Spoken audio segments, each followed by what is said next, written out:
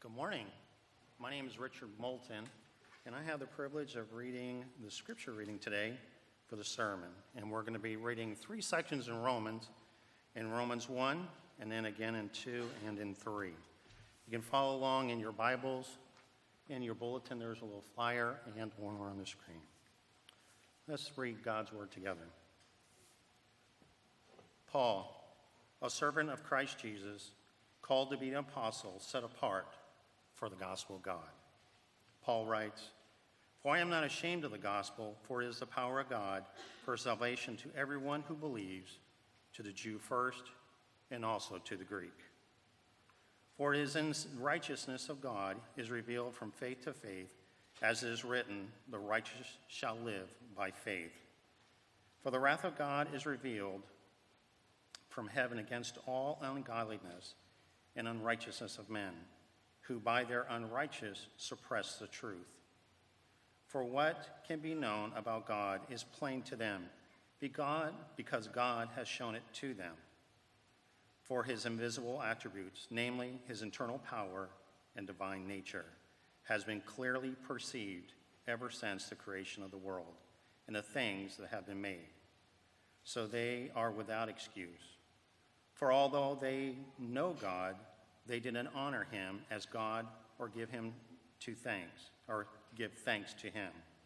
But they became futile in their thinking, and their foolish hearts were darkened. Claiming to be wise, they became fools, and exchanged the glory of the immortal God for images resembling mortal men and birds and animals and creeping things." In chapter 2:12 it says, "For all who have sinned without the law will also perish without the law, and all who have sinned under the law will be judged by the law. For it is not the hearers of the law who are righteous before God, but the doers of the law who will be justified." And in chapter 3 it says, "Now we know that whatever the law says, it speaks to those who are under the law, so that every mouth may be stopped and the whole world may be held accountable to God. For by works of the law, no human being will be justified in his sight, since through the law come knowledge of sin. But now the righteousness of God has been manifested apart of the law. Although the law and the prophets bear witness to it, the righteousness of God through faith in Jesus Christ for all who believe. For there is no distinction. For all have sinned and fall short of the glory of God, and are justified by his grace as a gift through the redemption that is in Christ Jesus, whom God put forward as a propitiation by his blood to be received by faith. This was to show God's righteousness, because in his divine forbearance he had passed over former sins. It was to show his righteousness to the present time, so that he might be just and the justifier of the one who has faith in Jesus." And may God bless his word. Thank you, Rich. Well, good morning to everybody. Hope y'all are enjoying our time of worship together. This is, of course, the first Sunday of 2018. That's pretty exciting because this is our first full year as a church. Yeah, it's amazing. This is our sixth public service, I think. We had 5 weeks in December, and now here we are looking out over a whole new year. I couldn't be more excited, and I'm very excited about getting to look at the book of Romans. We're starting a brand new series today. We're actually going to do 3 series throughout this year in the book of Romans at different points throughout the year so that we cover the entire letter in a year. It's a wonderful letter to look at because it has had such a profound impact on people, probably unlike any other piece of writing ever been written.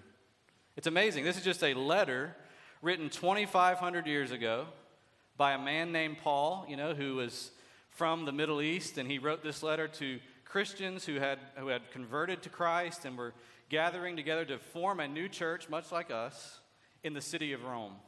And he's writing about how his own life had been changed by the message of Jesus, and how everybody else in the world's life can also be changed by the message of Jesus. And ever since the letter was written, sort of not a day has gone by in any year of time where there hasn't been somebody somewhere reading this, wrestling with what it says, passing it on to someone else. That's really cool to think about. And so we're going to look at it this morning, starting today, but going over a long period of time. I love the stories in history of people's lives being changed by Romans. And this week I was just kind of going back through them just to give you a little taste of it, just so that you can maybe anticipate what God might do in your heart as we look at Romans. Whether you consider yourself a believer or not, it has something powerful to share with you. I think about, for example, one story of a man who said when he read Romans, it was as if the gates of heaven opened in front of him. And he felt born again all over again. We're going to talk about his story at the end of the sermon today. And then I think about this little town up in New England in the 1700s when a man named Jonathan Edwards preached a few sermons, just a few. He didn't do as many as we're going to do. He just did a few on Romans. And over a quarter of the town, more than a quarter of the town, became Christians. And it began what was known as the Great Awakening. Now, I'm not saying we're going to have another Great Awakening here. I hope so. I pray that. But I do believe there can be an awakening in your heart and an awakening in mine as we lean in to hear what's so powerful about this letter. And here's what I think is powerful about it. I think this letter, for all the people who've been changed by it, this letter answers most satisfyingly, if that's a word. It answers in the most satisfying way the most important question you can ever ask or I can ever ask in life. Now, if I asked you, what's the most important question in your life? What would you say? I don't know, but we'd probably get all different answers if we all had to write it out this morning and share ours without copying or looking over. But Paul says this, and this is what the whole letter is about. The most important question in your life and mine is, are you right with your Maker? Are you right with God? And if so, how are you right with God? If not, how can you be right with God? And Romans gives us this most powerful answer because, in a nutshell, what it says is that only the power of God himself can make you right with him. Only the power of God himself working in your life can make you right with him. That's why I had us read so much this morning out of the first 3 chapters. Because I want to, instead of getting caught in the forest, I want to get in the trees. I want to show you the whole forest of 1 through 3, because Paul is making this consistent argument in those first 3 chapters. Here is how God's power works in every individual's life who's right with God. Here is how it works out. Here's the grace of God in operation, so that by faith, he says, so that by simply receiving it as a gift, you and I can come into a right relationship with God that transforms our life. So this morning in these 3 chapters, I want us to see 3 things. 3 things this morning about God's power to make us right with himself. You can see these outlined in your worship folder. The first one is, what kind of power is it? What kind of power does the gospel bring? It's a certain kind of power. The second one is why we need it. And the third is how we can get it. So let's start this morning with the kind of power that is. I hope that you noticed, even as Paul began to open up his letter in verse 1 of chapter 1, he's demonstrating how powerful the gospel is by simply what he calls himself. Now, whenever you introduce yourself to someone, for the first time, you've never met him before, what do you choose to introduce yourself by? More than likely, the thing that you think is most important about you. I'm Stan, I am the pastor of Greater Hope. Or I'm Stan, I'm the wife of Stacy, father of 4 children. I don't know what it is for you. I mean, something very important about yourself that you lead with. Here's what Paul leads with. Paul, a slave of Jesus Christ. Paul, a slave of Jesus Christ, called to be an apostle, that is, someone who's sent out by Jesus to share the message, and set apart for the gospel of God. His life, set apart, means wholly devoted, all in, completely consumed by this message called the gospel, which is just another word for good news. Now, why do I say that shows the power of the gospel? Because just years before writing this, had you bumped into Paul on the street and asked him, who are you? He would have said the opposite of all these things on every count. He would have said, I'm an enemy of Christ Jesus. You see, because Paul was this up-and-coming religious superstar in the Jewish community. Everybody looked up to him. He was a scholar of the Old Testament.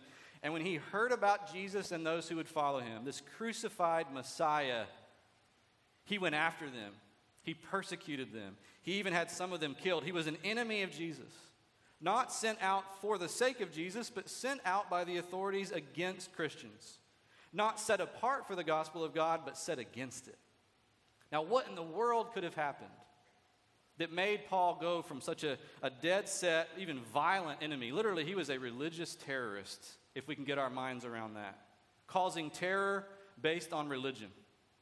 And now he is turned into this man who is so fueled with love, so fueled with a desire to see other people get in touch with their Maker and become right with their Maker that he says, I'm a slave of this one man, Jesus Christ. What happened in his life? Well, if you don't know the story, Paul is walking towards another opportunity to arrest more Christians when he's arrested. He's arrested, not by a man alone, but he's arrested by Jesus Christ himself, the one who is God and man. He showed up right in the middle of the road.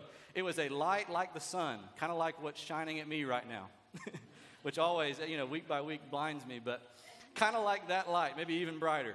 It made Paul blind for a few days. And over those days, Paul began to understand what he calls here the gospel. The good news that even a religious terrorist can be right with his Maker. The good news that even an enemy can become a friend. And so that's why Paul's writing this. He's writing to the people at Rome and he's saying, I'm eager to come to you because I want to share this same good news with you. I want to share the gospel with you because I'm not ashamed of the gospel because it is the power of God for salvation. A power that Paul knows. He knows it inside and out because he knows it by personal experience. He has been utterly transformed by it. But I don't know if you notice this, but there's something really odd about the way Paul expresses his confidence in the gospel. I mean, he says there in verse 16 of chapter 1, I am not ashamed of the gospel, which is to say, I am fully confident in it. I am all in. There's no part of me even that doubts it. But yet, he says, I'm not ashamed. I mean, it's like if you'd gone up to somebody and said, hey, how's it going today? And they said, well, I'm not depressed. I'm not depressed. Instead of saying fine or good or okay or even bad, they say, I'm not depressed. What does that tell you about them? It tells you a lot, probably, doesn't it, about their state of mind? At least it tells you this. They recognize that depression is a real thing. And they recognize that it's a common experience. And probably even they are telling you that they commonly struggle with it, even though right now they're not struggling with it. And here's an amazing thing. It tells us a lot about what kind of power the gospel is to make us right with God, that Paul would say, it's life-changing in its power, and yet its very power causes us commonly to be embarrassed of it.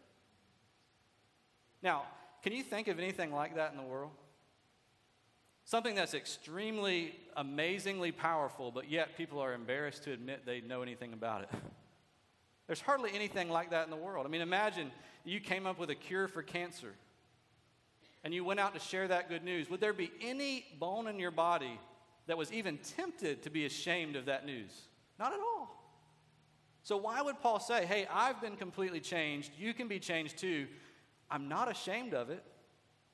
Meaning Paul probably commonly was tempted, as we are commonly tempted with this desire to want to turn our heads and cover what we have in Christ. I mean, even Jesus himself says, don't put the light of the gospel under a basket. Why does he even have to say that? Why would anyone put a light under a basket? Because there's something about the power of the gospel that makes us ashamed. And here's what it is. I think here's what it is. See if you agree with me.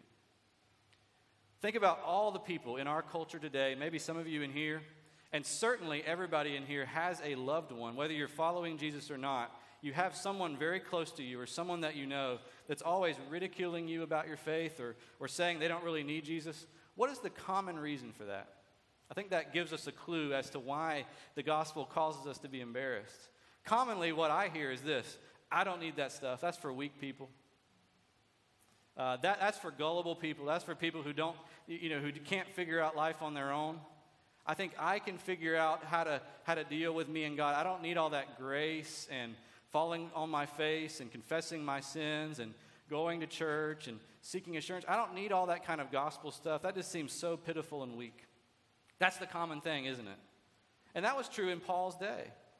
I mean, how many people do you think looked at Paul and said, there goes that Paul, a man who had so much potential to be seen as this great religious hero, and he threw it all away to follow a guy that got crucified, to preach a message that was not about Paul's strength and Paul's intelligence and Paul's power, but a message that was entirely about someone else's power. And right there it is. Do you know the earliest example of graffiti that archaeologists have found is graffiti making fun of the Christian faith? And it was found in Rome, the city that Paul's writing to, from the time of Paul. And it shows this picture of a man hanging on a cross with a donkey's head. And under the cross is another man holding up his hands as if to worship. And the inscription says, "Here is Alexander worshiping his God," making fun of Christ, making fun of Christianity. What's it saying? What an idiot. What an idiot that you would choose to worship a man who got crucified, the worst possible form of capital punishment you can imagine. What an idiot that you would say that you have no hope in your life except a guy who seems to us to be an awful lot like a donkey, a loser, a person who didn't make it anywhere in life. How often do you think Paul felt that pressure? And my question this morning is, how often do you feel it? I know there are some of you probably that are struggling here. You're following Jesus, or at least you're trying to. You're exploring what it means to follow Jesus. And there are people around you, there are people in your life who are constantly belittling you for that. And who are constantly saying that what you have has no power because what you have is all about being weak and all about being vulnerable and all about being helpless. And what Paul has to say is absolutely it is. Because that's exactly what people like you and me need. And so Paul says, I'm not ashamed of the gospel in spite of all the temptations to be, in spite of all my struggles to be, I'm not. Why does he say it there in verse 16? Because it is the power of God alone to rescue us. It's the power of God for salvation. For in it, he says, the righteousness of God, not of me, but of God, is revealed from faith for faith. Paul is showing us something essential about what kind of power the gospel has. It's a power that highlights our weakness. It's the kind of power that you cannot get access to unless you admit your need. In fact, the only thing you need is your need. And if you bring your need and bring your open hands to God, God fills your open hands with the work that only He can do. It's a rescue mission, but you're not the rescuer in any way. I was looking back this week at one of those, 2017, in retrospect articles that pop up at this time of year. Excuse me, and they had all kinds of pictures from the hurricanes. We have lovely memories from those, don't we? And especially Harvey was highlighted up in Houston. All these pictures of people taking their boats and canoes out into neighborhoods that had been flooded, picking people up, carrying them to safety. And I thought, which side would I have to be on to be prone to boast about that, being involved in that situation? Which side would I have to be on in order to post it on Facebook and talk about it? Would it be the people riding the boat in and rescuing the helpless people? Yes, sign me up. I want to tell you about how I rescued people. But if I was the poor family that was stuck on top of the refrigerator or the roof of their house because their house had flooded and there was nothing they could do to get out except someone happened to come by and pick them up, even though I'd be grateful, I would be maybe you would be too, slightly embarrassed about it. And right there I saw it. That's what Paul is saying here. The gospel is a rescue mission. You and I are entirely on the receiving end. When he says it's from faith for faith, what he means is from the beginning all the way to the end, it's only based on faith. In which faith is not what we often think it is. Faith is not me exercising all the power that I have of trust in God. And if I have strong enough faith, everything will work out. No, faith, like we just said, is an open hand that receives the work of another. Faith is looking outside of yourself and finding in God what only He can do for you, because you could never do it for yourself. And some of you might be struggling with this. You might be thinking, I wish I could believe, but I don't know that I can be a believer. I don't know that I can be strong enough to be a believer. And what Paul is saying is, that's a nonsense question. The weakest of faith takes hold of a strong Christ. The weakest of faith. Jesus used to talk about a mustard seed sized faith having great power. Why? Because the power is not in the faith. The power is in the one the faith grasps. Like when I'm at the beach with my family and one of us, Stacy or I, takes one of our littlest ones into the pool. They like being in the pool even though they can't swim.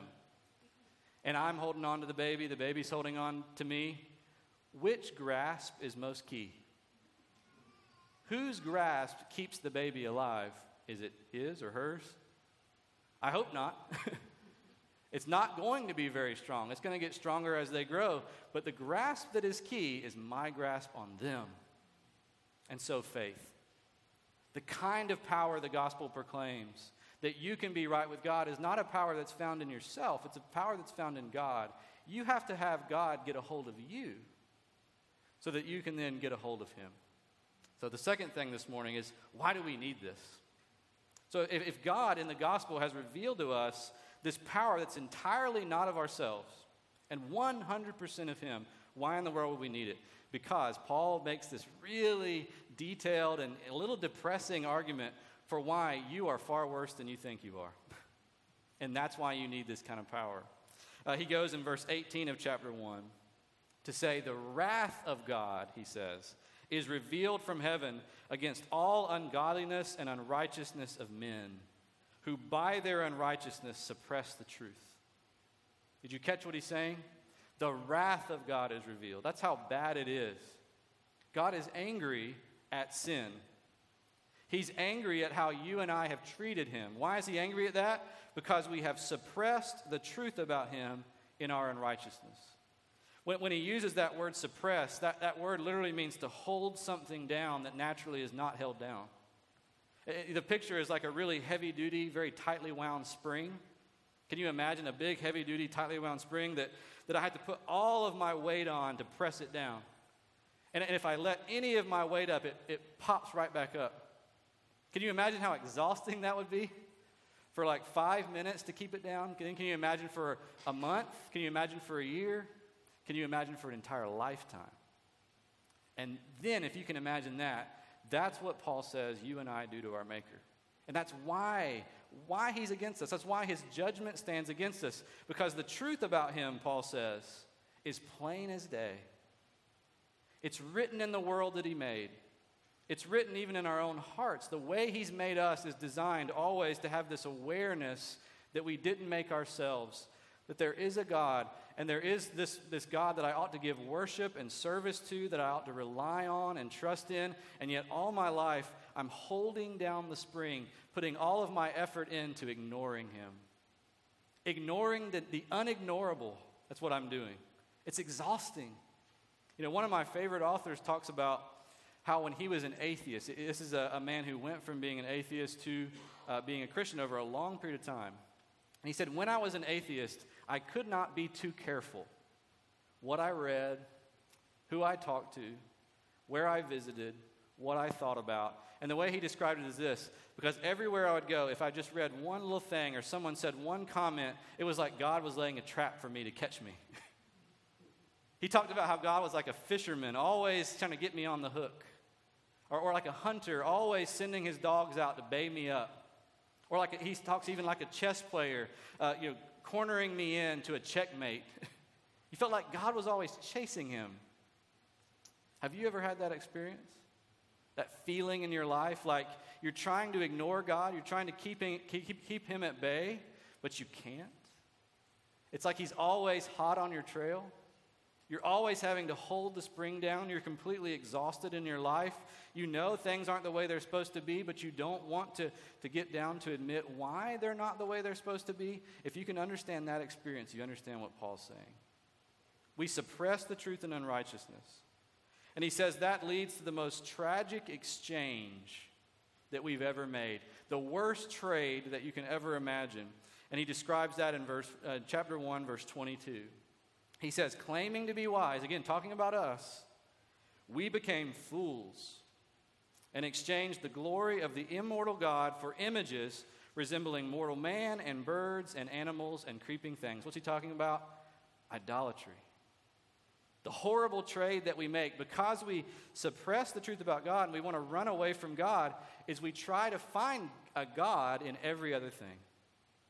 See, when you don't worship your Maker, you'll worship anything and everything else. When you don't fear God, you'll fear everything else. When you don't love and serve Him, you'll love and serve everything else. That's the way the human heart works. And all of us, Paul says, have made this exchange. We thought it was going to make us more free to be away from God, but now we're in chains to our selfishness. We can't even love each other very well, much less love God.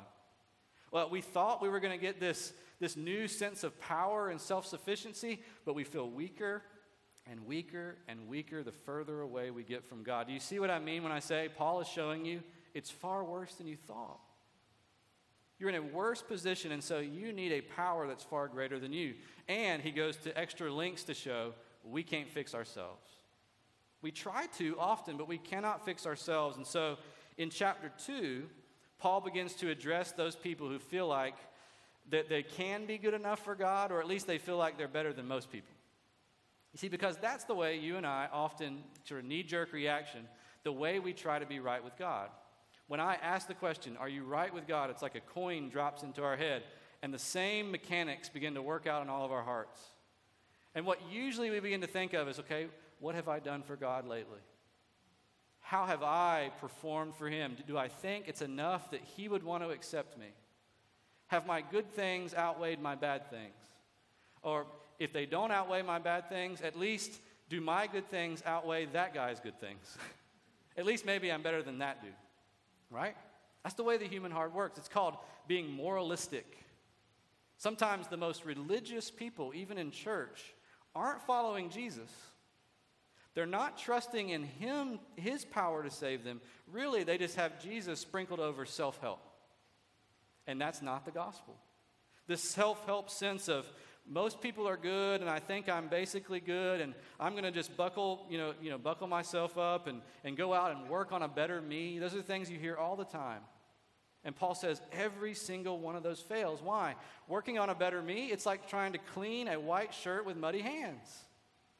If I'm working on a better me, my hands are soiled with this desire to replace my Maker. And the more I go in there trying to do good, the more it becomes just a selfish pursuit. And all I'm then doing is I'm trying to use God to get more of what I want. It doesn't really grow me in the love that God wants me to have. When I compare myself to other people, yeah, okay, I may be a little bit better than the next guy. Like I may be at 200 feet above sea level and he may be down at the bottom of a mine, maybe.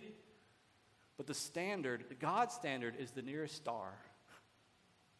And if God's standard is the nearest star, whether I'm 200 feet above sea level and he's at the bottom of a mine, it means nothing, right? All of us, Paul says in chapter 3 here, have fallen short of the glory of God. That's the standard. I mean, think about it. Jesus said your whole life is about the golden rule. And so many people hear that and think, yeah, okay, that's easy. Do unto others as you would have them do unto you. Is that easy? Have you done that? Do unto others. I mean, what is that saying? That's saying I ought to care about and try to meet the needs of you and others as enthusiastically, as creatively, as eagerly, as readily as I meet my own. Have I done that? Has anybody done that? Paul is saying the answer is no. And so even trying to be good won't get it done.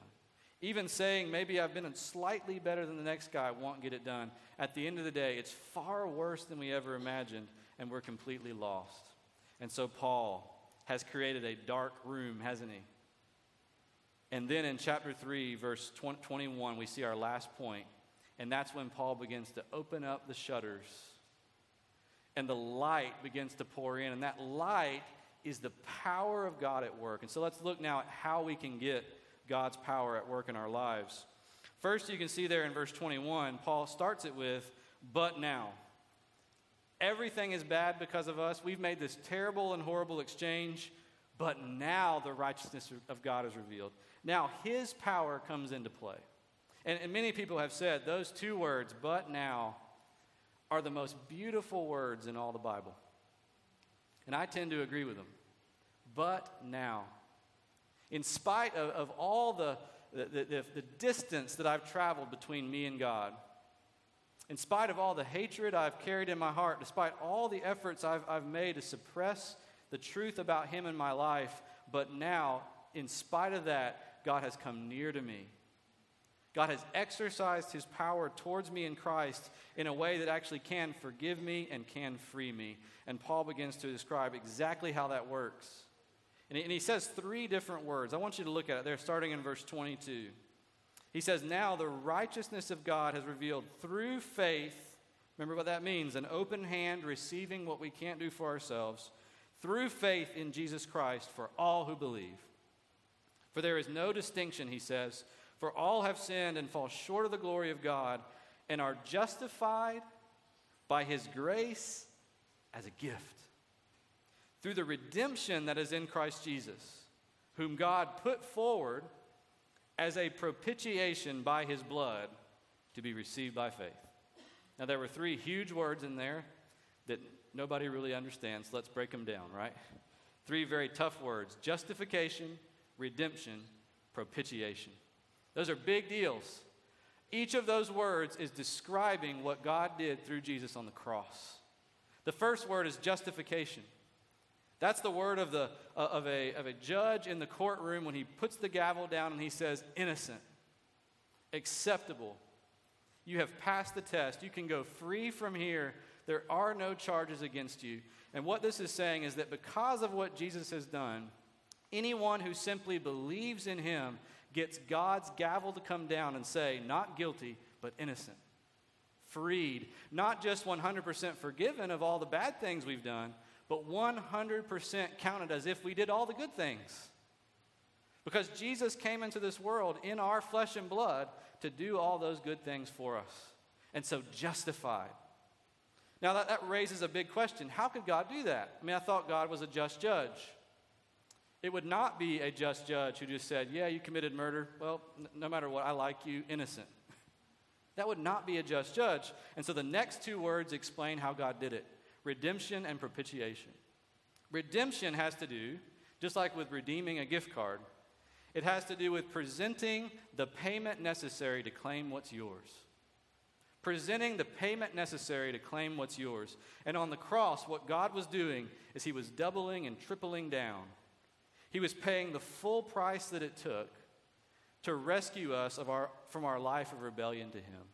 How did that work? That's the third word, propitiation. And what that word means is that Jesus was like the lambs and the goats and the bulls that were sacrificed in the Old Testament. That word was used about those sacrifices because that animal, like on the Day of Atonement, was placed before the presence of God.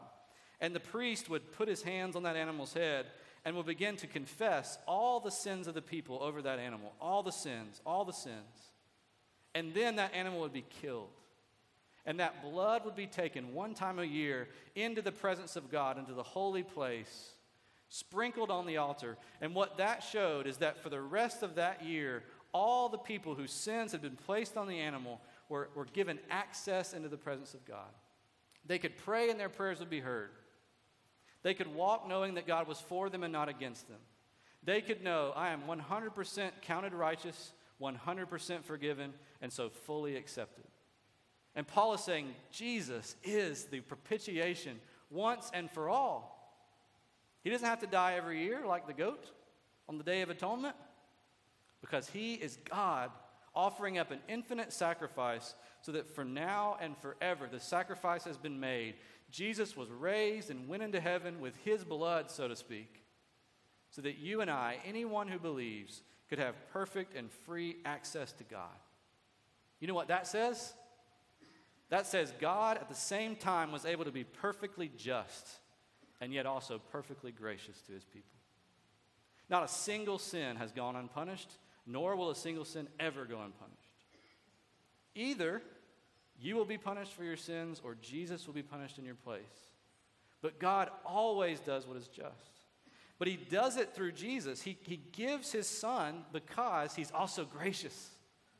A friend of sinners. He wants sinners to come to him. He calls everyone to come. Whoever would believe gets to be a part of this sacrifice. Their sins placed on Jesus himself and them set free.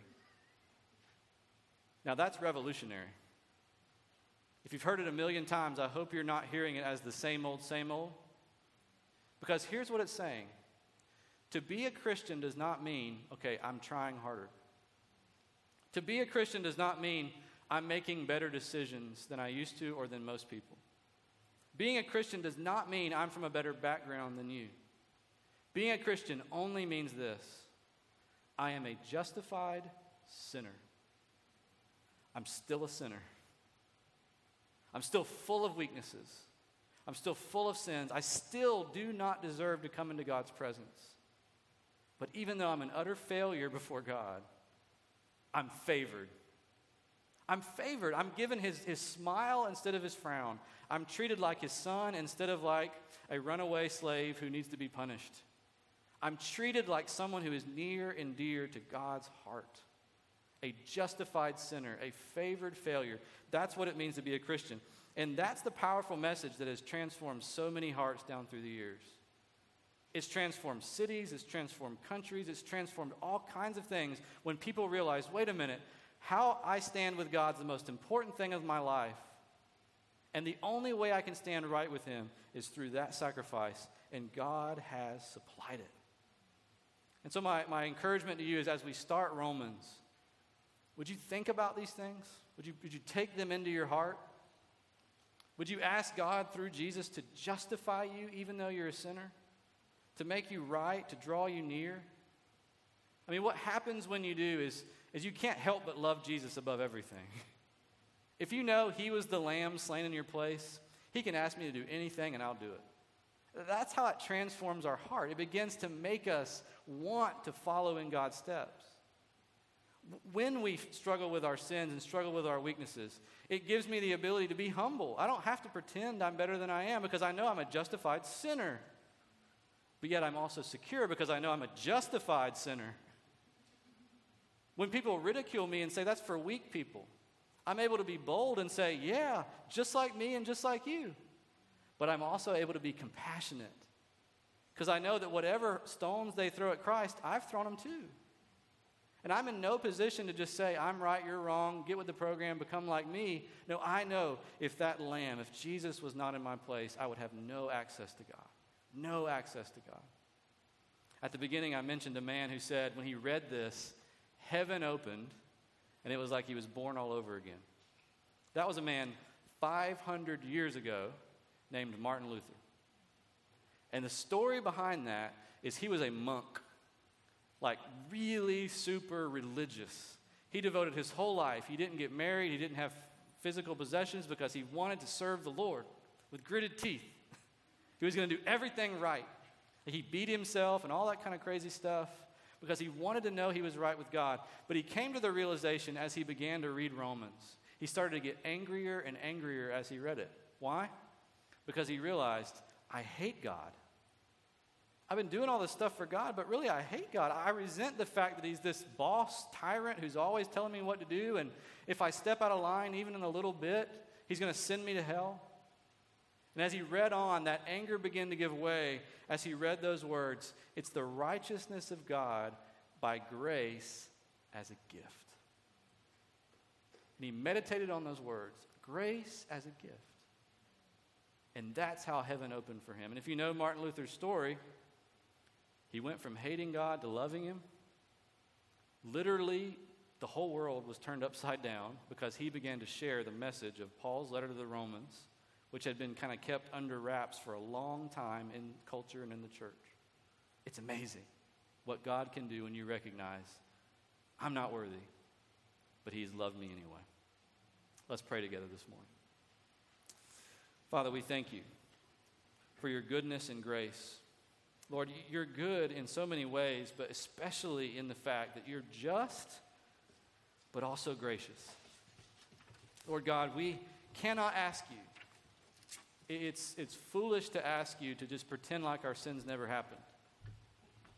It's foolish to ask you just to look the other way and just give us a little, to bribe you into giving us a little favor. That's not the way you work, because you're just.